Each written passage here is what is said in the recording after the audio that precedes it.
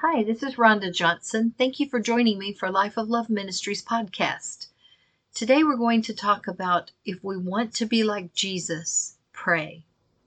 Colossians 3:10 says, "You have begun to live a new life, in which you are being made new and are becoming like the one who made you." If we want to be like Jesus, we need to know what he did, know how he lived, and we need to follow him in his actions and his decisions. My younger brother Brian was 18 months younger than me. And when he was about 12 and I was probably 13 or 14 years old, he began to be really interested in Arnold Schwarzenegger. He read books about him. He read articles in magazines about him. He knew where he was from, where he was born. He knew about his family. He knew what he ate. He knew at what age he started working out. He knew a lot about Arnold Schwarzenegger. He even knew how he worked out. And so he wanted to be like Arnold. He wanted to be muscular and fit. And so he asked my parents for a weight bench and weights for Christmas and some other equipment. So my parents bought those things for him for Christmas, and they set up a little area in the garage. And my little brother started working out, moving towards his goal to become like Arnold Schwarzenegger. Not long after Christmas, he would come into the kitchen and make a muscle, hold up his elbow, and pull his fist close to his face, and he'd say, feel that muscle. It's really getting bigger. Can you tell? And I would, being an older big sister who was a little bit ornery, I would act like I couldn't find his muscle. And that's just how our relationship was. We loved to tease each other. But he endeavored to be like Arnold, and so he learned about him, and then he patterned his life after Arnold's life so that he could be like him. And if we want to be like Jesus, then we need to do the same. We need to find out how he lived, find out what was important to him, and then pattern our lives after him also. Luke 11:1 says, "One day Jesus was praying in a certain place. When he finished, one of his disciples said to him, 'Lord, teach us to pray.'" Most of us know that that's the passage of scripture where Jesus goes on and teaches the disciples what we call the Lord's Prayer. And the disciples knew they knew that Jesus had a powerful, devoted prayer life. They saw up close, up front, everything that Jesus did. They saw him heal blind eyes. They saw people who couldn't see, and Jesus would touch them and minister to them, and then they could see. They saw lame people who had been lying for 38 years, and they saw Jesus walk by and speak to him, minister to him, and him stand up as though nothing were ever wrong with him. They saw Jesus walk past a funeral procession and cause a young man to rise up from the dead and live again. They saw Jesus do the same thing with a little girl. So Jesus went around raising the dead. They watched him take a little boy's lunch and turn loaves and fishes from a little boy's lunch into enough food for about 15,000 people. And then there were leftovers for the disciples to distribute later. They saw all these things, and yet the thing that they wanted to know about, the thing that interested them most and that they wanted Jesus to teach them, was how to pray. If we want to be like Jesus, then we need to ask him how to pray also, and we need to look at what he did and pattern our lives after his. So Luke 11:1 says that Jesus was praying in a certain place.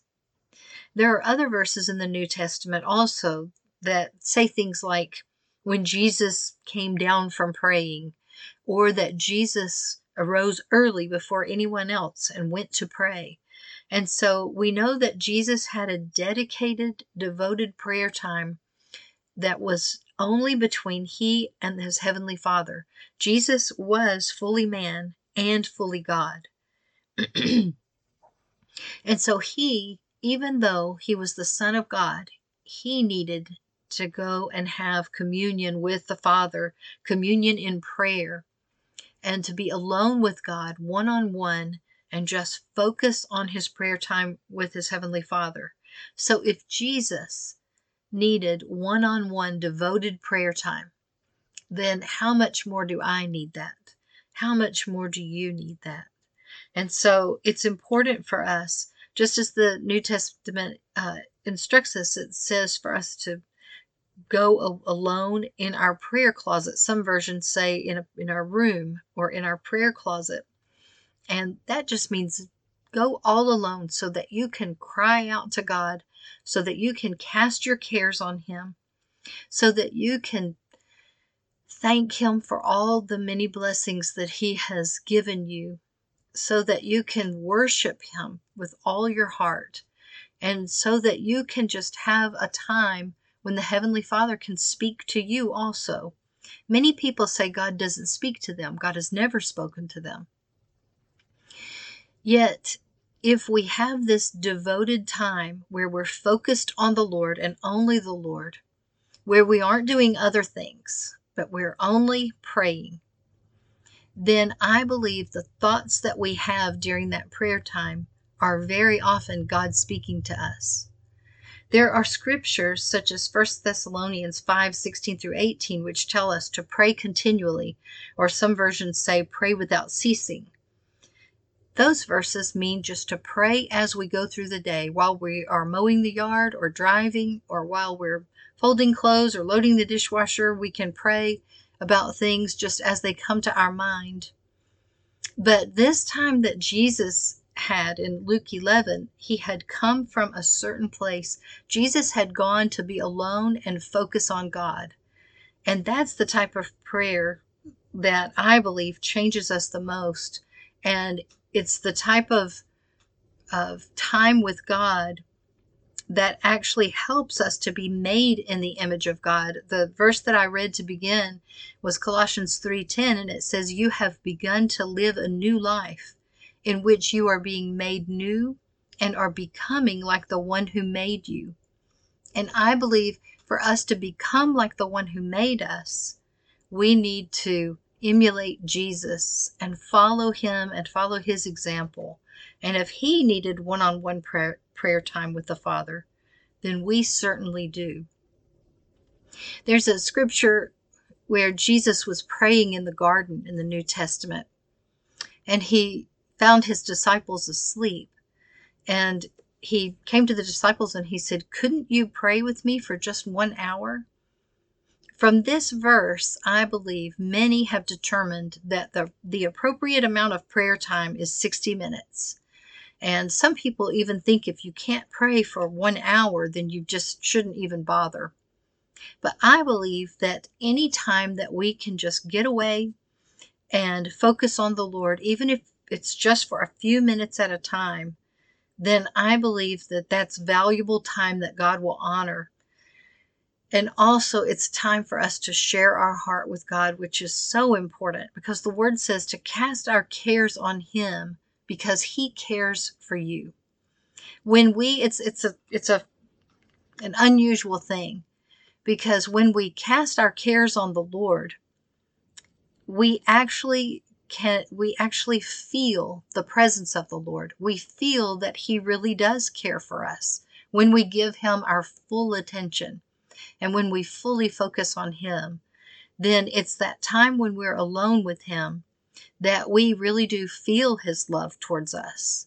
And he can lavish his love and his affection on us as we give him affection and worship, and as we thank him, and as we share our heart with him, he shares his heart with us. It's an exchange. We give him our cares. He gives us his peace, his comfort, joy, and all the strength that we need. Many times when my boys were at home and I had a demanding job, there were many times when I may only have 5 minutes in the morning to just go sit down and be alone with the Lord. But I believe that those 5 minutes were so important and really valuable to helping me just live in God's will and know that His presence was with me at all times. I believe it's impossible to be changed into the image of God without following Jesus' example for dedicated prayer time. I invite you to take time to get alone with God and really focus on Him. I believe that if you want to be like someone, then you do what they do. And Jesus prayed. So I encourage you to pray as Jesus did. Go and find your certain place and be alone with God and allow Him to commune with you. I hope that this has been a blessing to you. Have a wonderful day. Thank you for joining me for Life of Love Ministries podcast. God bless you.